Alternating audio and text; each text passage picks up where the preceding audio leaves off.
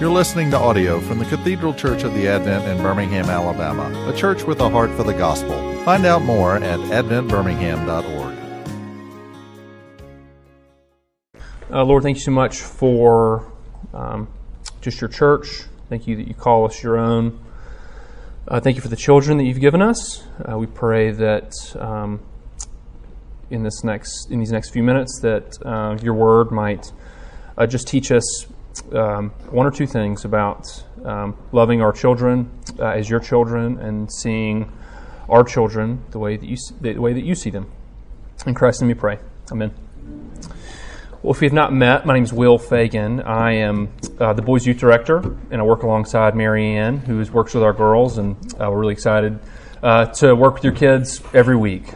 Truly, it's a joy to see your kids and for them to come to us and for us to care for them and just shoot hoops with them and everything we do with them. It's just a lot of fun. So we really do appreciate caring for your kids and that you trust us with them. If you've not met, I'd love to say hello to you after this. Today's class is the latest in a series entitled The Bible and Parenting. So we're looking at certain stories and passages in the Bible and gleaning what we can about how to parent our kids and how to love them in a biblical and Christ-like manner. So looking at the Bible, seeing how can we glean and learn to parent our kids. And today we'll be returning to 1 Samuel. So if you were here a few weeks ago, you would have heard about the birth of Samuel to his mother Hannah. Samuel is a prophet who was a key player in the lives of Israelite kings, especially David and Saul. And today we're going to look at what the Bible has to tell us about shepherding your child's hearts in looking at the story of Jesse and David, and especially when David's anointing of king of Israel, and along with his relationship with the prophet Samuel. So we're looking at Jesse, David, and Samuel. If you'd like to follow along in your Bibles or on your phones, we'll be looking at 1 Samuel chapter 16, verses 1 through 13. So that's 1 Samuel 16, and starting in verse 1.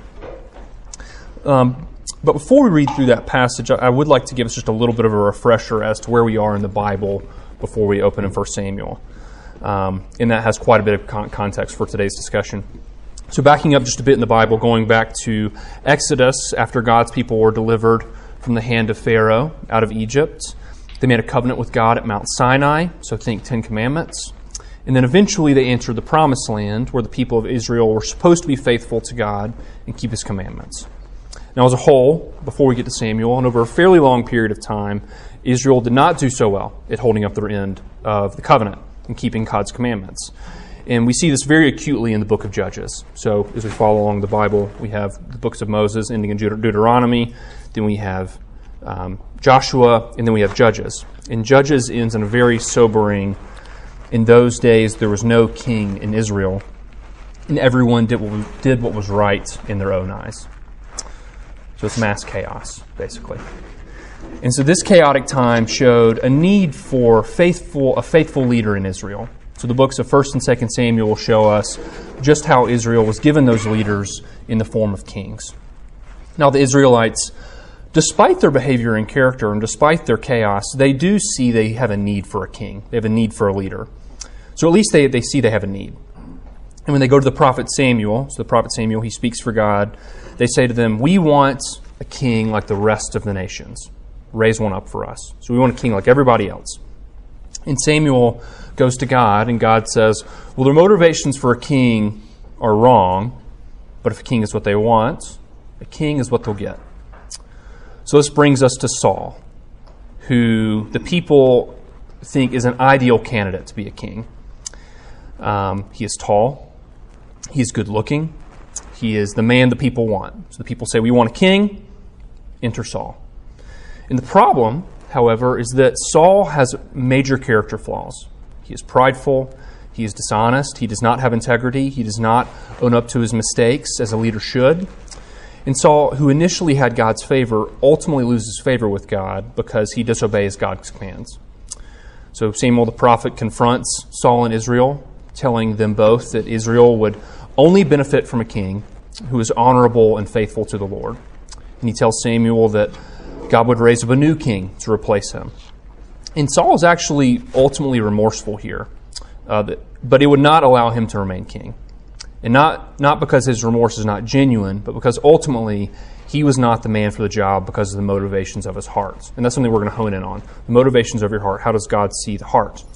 And chapter 15 ends in this way. It says, Saul says to Samuel, I have sinned, for I have transgressed the commandment of the Lord in your words, because I feared the people and obeyed their voice. That's verse 24. Jump into verse 26. And Saul said to Samuel, I will not return with you, for you have rejected the word of the Lord, and the Lord has rejected you from being king over Israel. And then jumping down to verse 35. And Samuel did not see Saul again until the day of his death, but Samuel grieved over Saul, and the Lord regretted that he had made Saul king over Israel. So this brings us to chapter 16 and the verses that we'll discuss today. So in chapter 16, verses 1 starts. The Lord said to Samuel, how long will you grieve over Saul, since I have rejected him from being king over Israel? Fill your horn with oil and go. And I will send you to Jesse the Bethlehemite, for I have provided for myself a king among his sons. And Samuel said, how can I go? If Saul hears of it, he will kill me. And the Lord said, take a heifer with you, and say, I have come to sacrifice to the Lord. And invite Jesse to the sacrifice, and I will show you what you shall do. And you shall anoint for me him whom I declare you. And Samuel did what the Lord commanded, and came to Bethlehem. And the elders of the city came to meet him, trembling, and said, do you come peaceably? And he said, peaceably I have come to sacrifice to the Lord. Consecrate yourselves, and come with me to the sacrifice. And he consecrated Jesse and his sons, and invited them to the sacrifice. But when they came, he looked upon Eliab, and he thought, surely the Lord's anointed is before him. But the Lord said to Samuel, do not look on appearance, or height, or of his stature, because I have rejected him. For the Lord does not see as the man sees. Man looks upon outward appearance, but the Lord looks on the heart. And then Jesse called Abinadab, and made him pass before Samuel.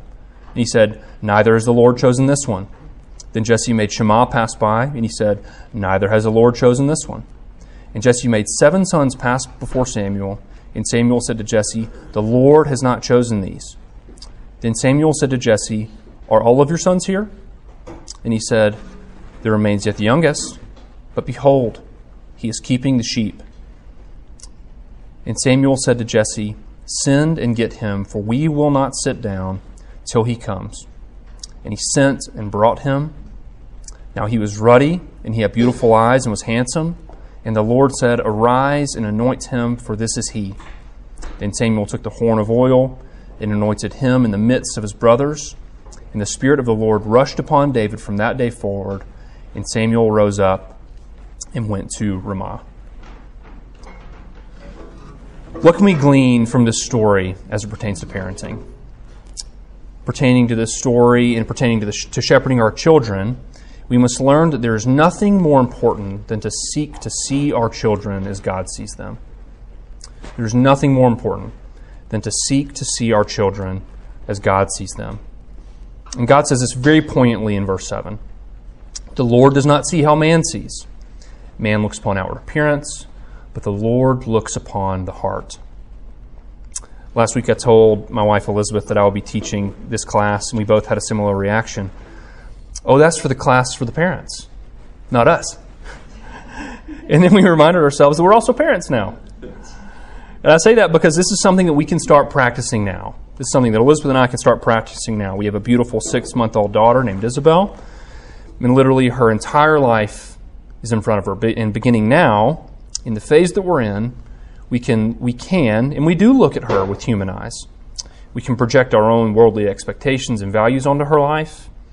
We can look at outward things, either her appearance or her performance or any other external human evaluation, or we can seek to see what the Lord sees in her and what the Lord values for her life and for her future. But no matter how old your children are, no matter how old they are, we can practice and we can seek the Lord. And we can ask Him to see our children how God sees them, and not simply to place worldly or societal values on them simply because that's what the world tells us to do, or because that's what our parents did with us, or if that's what we think we need to do, because otherwise would seem to be irresponsible.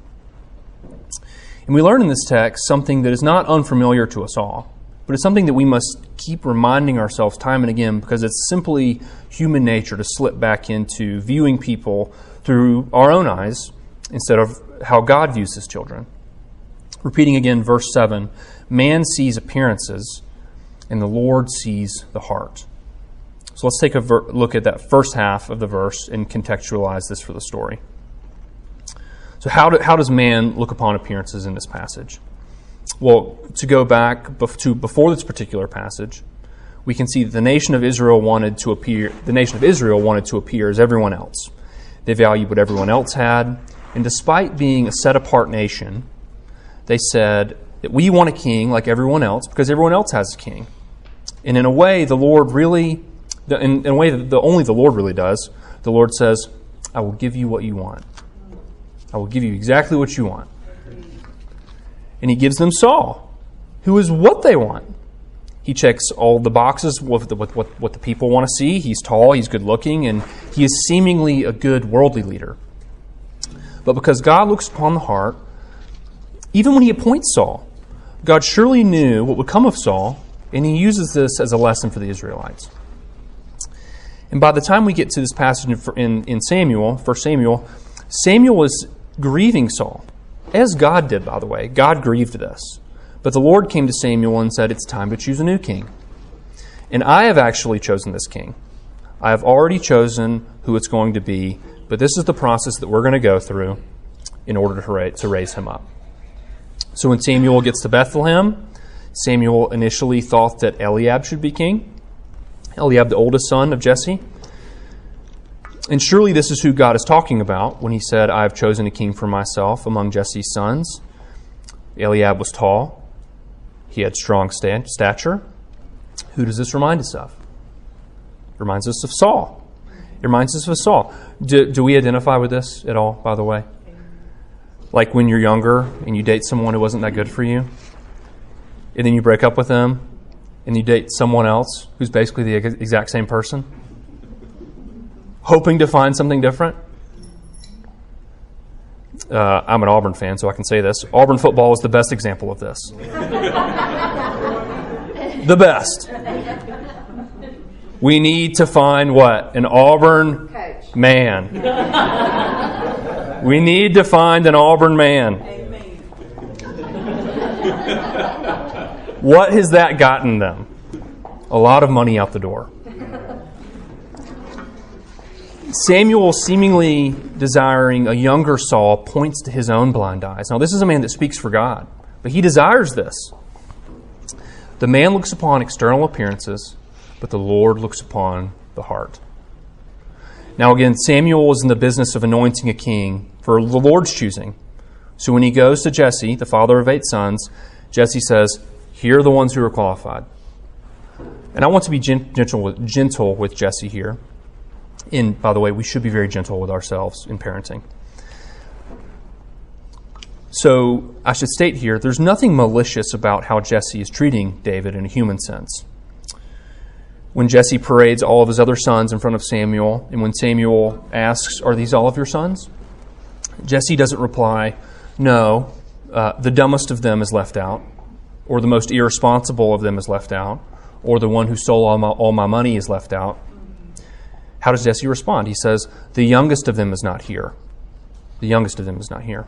So he was even too junior to be called in from work and invited to the sacrifice, which was Samuel's initial act of being there. But at the same time, we're not talking about a baby here. In David, we're dealing with someone who was old enough, somebody who was strong enough, and responsible enough to do the job of being a shepherd, which broadly meant he was to lead the sheep into pastures and water. He was to protect them from wild animals. So he's not a little boy. And to guard them at night, either out in the open or in a sheep's pen.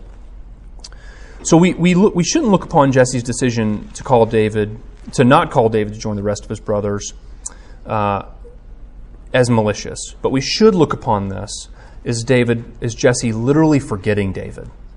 He's literally forgetting him. So whatever was going on, David was not important enough in Jesse's mind to bring him back in from his shepherding work. So in a way, we do this in our own lives. In a way, the Lord does this in our own lives. we see that he allows this process to unfold. The Lord allows everything to unfold. So he doesn't say to Samuel, when he gets there, none of these are the guy. None of them are, but there's somebody else. He lets the process unfold. The Lord lets the process unfold. He says, Eliab, come here. Stand before the prophet Samuel. No, he's not the one. Abinadab, please come stand before the prophet Samuel. He's not the one. Shema, please. No. Fourth son, fifth son, sixth son, seventh son. No, no, no, no. The Lord is allowing this to unfold. Is there anyone else? Yes, says Jesse, the youngest, to which Samuel replies, bring him here, we will not sit down until he comes. So God here is making a point, and it's essential for us to see this because he is most certainly viewing the situation far differently than in any manner of human viewing of the situation. The nation of Israel wants a king like everyone else. Samuel looking at a candidate like Samuel looking at a candidate like Saul. Jesse overlooks the youngest because what might he have to offer? And we find that God continually is looking upon the heart.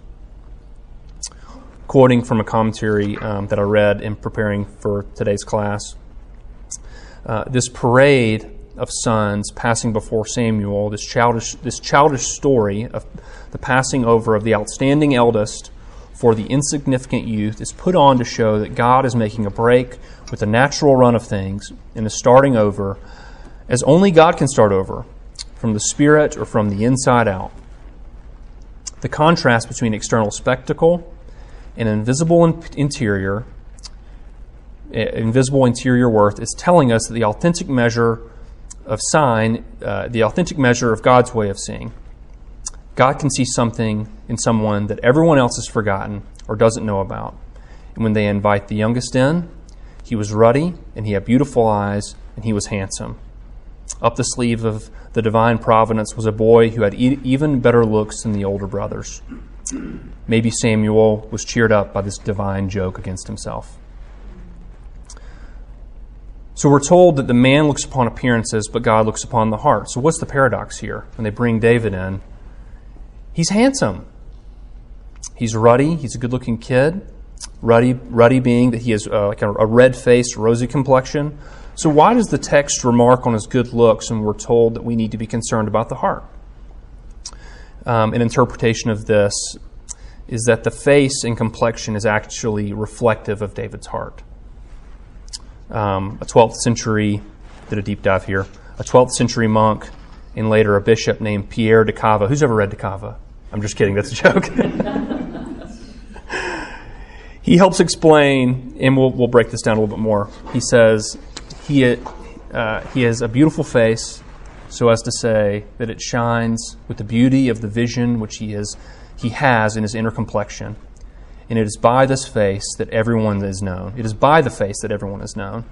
It is thus love which makes him red, knowledge which gives him a beautiful face, and a good conduct which does him honor and gives him a charming demeanor. A biblical scholar named Francesca Murphy writes, An inner attention to God makes David glow with a ruddy light, making his body translucent with a light from outside it like a stained glass window which is dark unless the sun shines through it. The contrast being drawn is not between visible and invisible, but between the man who is set in the light of God's election and the man who is not. These interpretations seem to know that David is delighting in the Lord. He's already delighting in the Lord. You can see the joy upon his face that this gives him. His love for God literally makes his face light up in a charming rosy red, and it lights up his eyes to make him beautiful. David's love for the Lord is doing this. And we encounter people in our lives that resemble this description.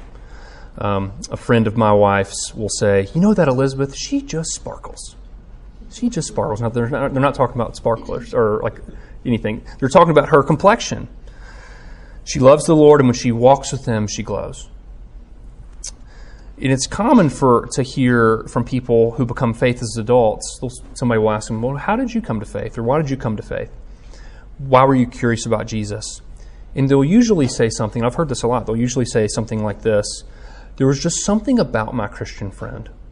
There was just something about this friend. They just seemed to have this joy. It just seemed to come out of them. There's physical evidence of what's going on inside. In Samuel, then, he anoints David with oil, and the Spirit of the Lord rushes upon him from that day forward. So what does any of this have to do with parenting? We all want what's best for our kids. We all want what's best for our kids. And if you're sitting in this class, I can assume that we all want our kids to love the Lord where they are and to love the Lord as they grow. We want our kids to love the Lord where they are, and we want them to love the Lord as they grow.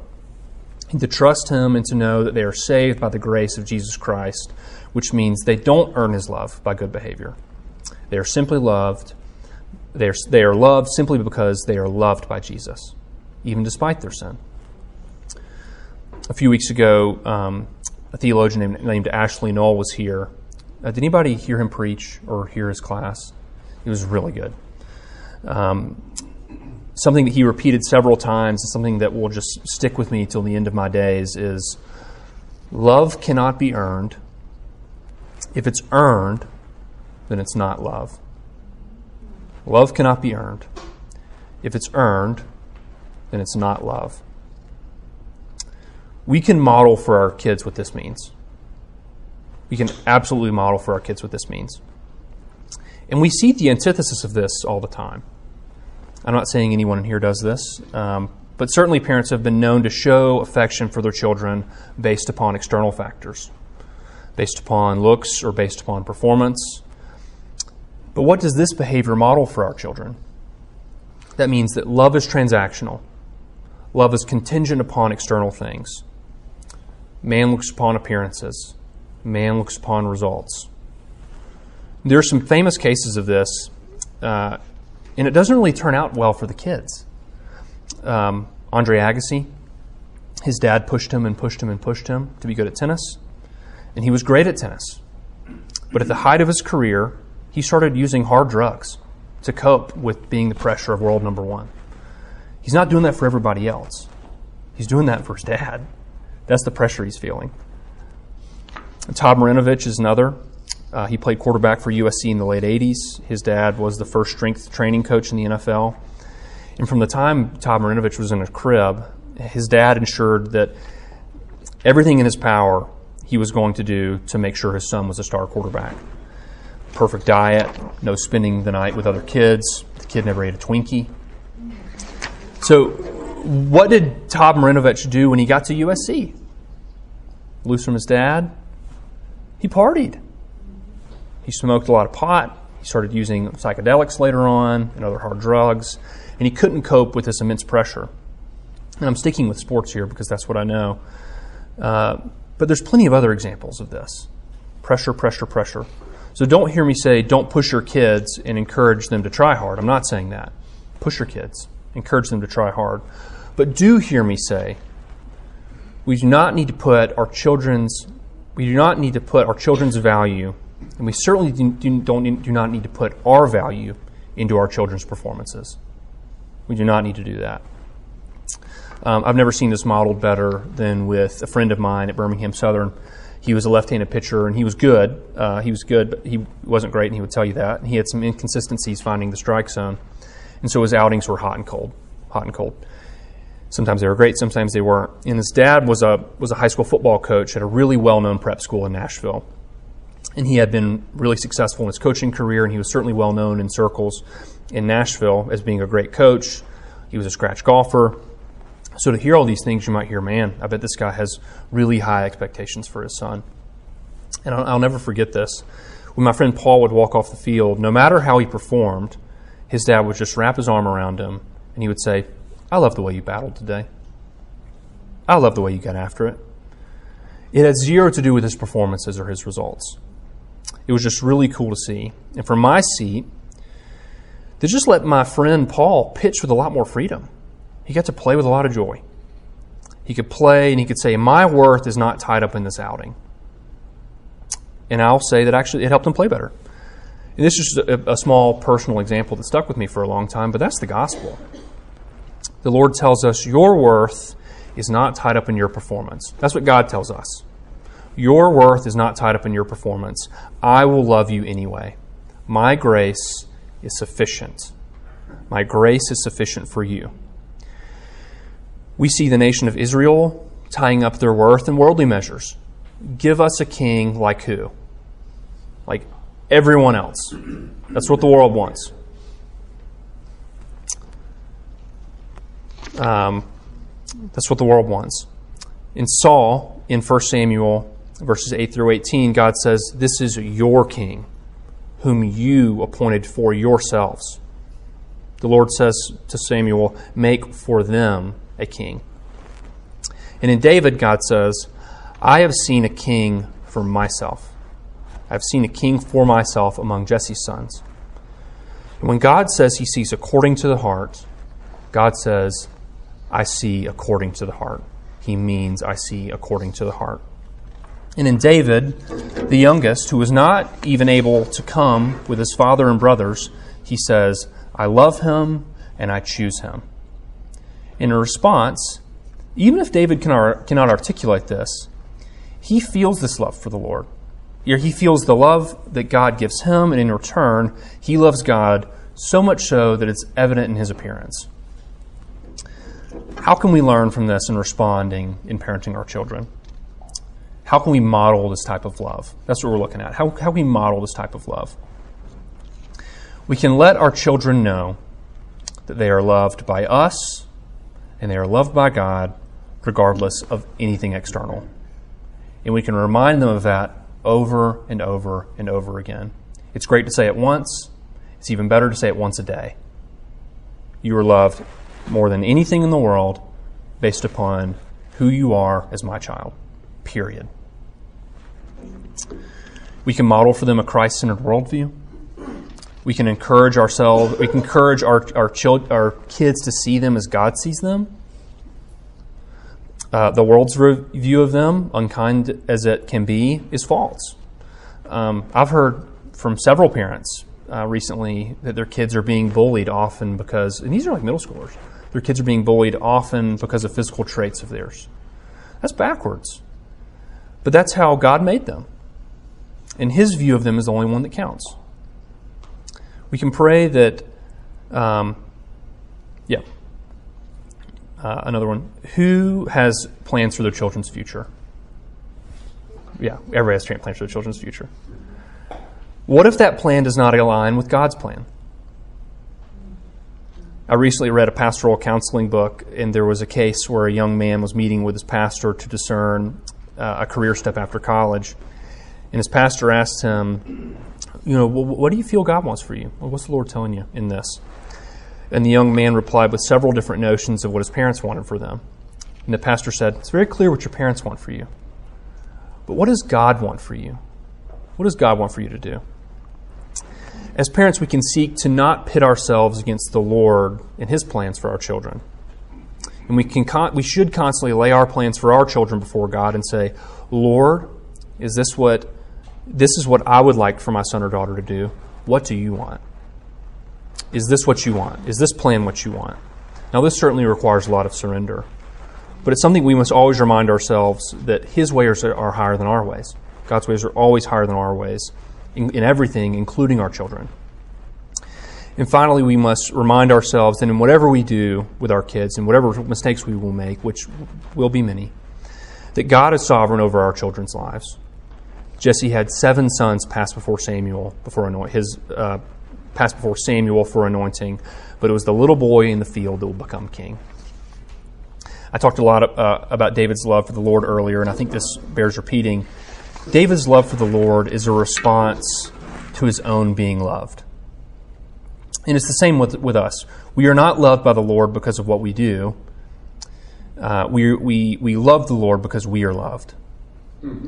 We love the Lord because we are loved. And David is certainly a man whom God's heart is after. So God is after David's heart. We hear a lot about it the other way around, that David's after God's heart, but in reality, God is after David's heart.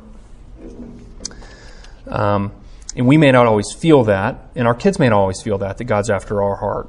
But that does not mean it's not true. Oftentimes, we just need to be reminded of it. The Lord's after my heart. The Lord's after my kid's heart.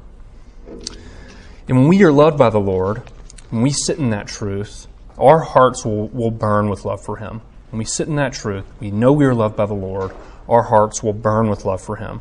That's what I pray for our daughter, and that's what we should pray for our kids. If they have nothing else, I hope that they know that they are so loved by the Lord, and in return, their hearts burn with love for them. And we see great evidence of this. We're closing here. We see great evidence of this in the Psalms, half of which David wrote. Psalm 139 is a favorite psalm of mine because it just reflects how known and how loved and how cared for David is by the Lord. I'll close with this, and it's going to be our prayer, and then we can have some time for a couple questions. O Lord, you have searched me and known me. You know when I sit down and when I rise up. You discern my thoughts from afar. You search out my path and my lying down, and are acquainted with all of my ways. Even before a word is on my tongue, behold, O Lord, you know it altogether. You hem me in, behind and before. You lay your hand upon me. Such knowledge is too wonderful for me. It is high, and I cannot attain it. Where shall I go from your spirit? Or where shall I flee from your presence? If I ascend to heaven, you are there. If I make my bed in Sheol, you are there also. If I take the wings of the morning and dwell in the uttermost parts of the sea, even there your hand shall lead me, your right hand shall hold me. If I say, surely the darkness shall cover me, and the light about me be night, even darkness is not dark to you. The night is as bright as day, for the darkness is as light with you. For you formed my inward parts. You knitted me together in my mother's womb. And I praise you, for I am fearfully and wonderfully made. Wonderful are your works. My soul knows it very well. My frame was not hidden from you when I was being made in secret, intricately woven in the depths of the earth. Your eye saw my unformed substance, and in your book were written, every one of them, the days that were formed for me, when as yet there were none of them. How precious to me are your thoughts, O God! How vast is the sum of them! If I would count them, they are more than the sand. I awake, and I am still with you. Amen. Or we have 5 minutes. Do you have any questions? Sure. Yeah.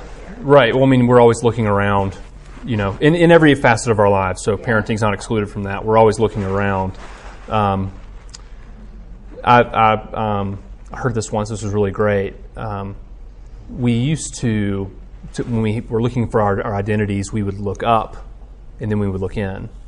And now when we look for our identities, all we do is look around, and that's it. And so I think, you know, as much as we can do, we need to surrender and just even acknowledge that's somebody else's opinion. Lord, what is your opinion? And be constantly prayerful in that, and not so much worrying about what everyone else was doing. And that's what Israel did. Israel said, we want a king like everyone else. And I think that's probably the most potent aspect of this. Instead of desiring, Lord, what it might be for my children. How are you seeing my children? How do you see me as a mom? Those are the questions I think that we need to be asking the Lord before we even ask ourselves. All right, we'll pray for us again. Lord, thank you so much for just calling us to be parents. Thank you for our children. Thank you for calling us to be great-grandparents. For all the children that you give us, Lord, in our lives, we thank you for them, and we ask that in our lives that in raising our kids, the first person that we would look to in direction is you, always, before even ourselves. For you, your plans are higher than our plans. Your ways are higher than our ways. And Lord, above all, you see the heart. You see our hearts. You see our children's hearts. You look at us, and your heart burns with love for us. Your heart burns with love for our children. And we pray that we will receive that, to know that, and to walk in that light. In Christ's name we pray. Amen. You've been listening to audio from the Cathedral Church of the Advent. If you live in Birmingham or find yourself visiting, we hope you will join us at one of our Sunday services. Find out more at adventbirmingham.org.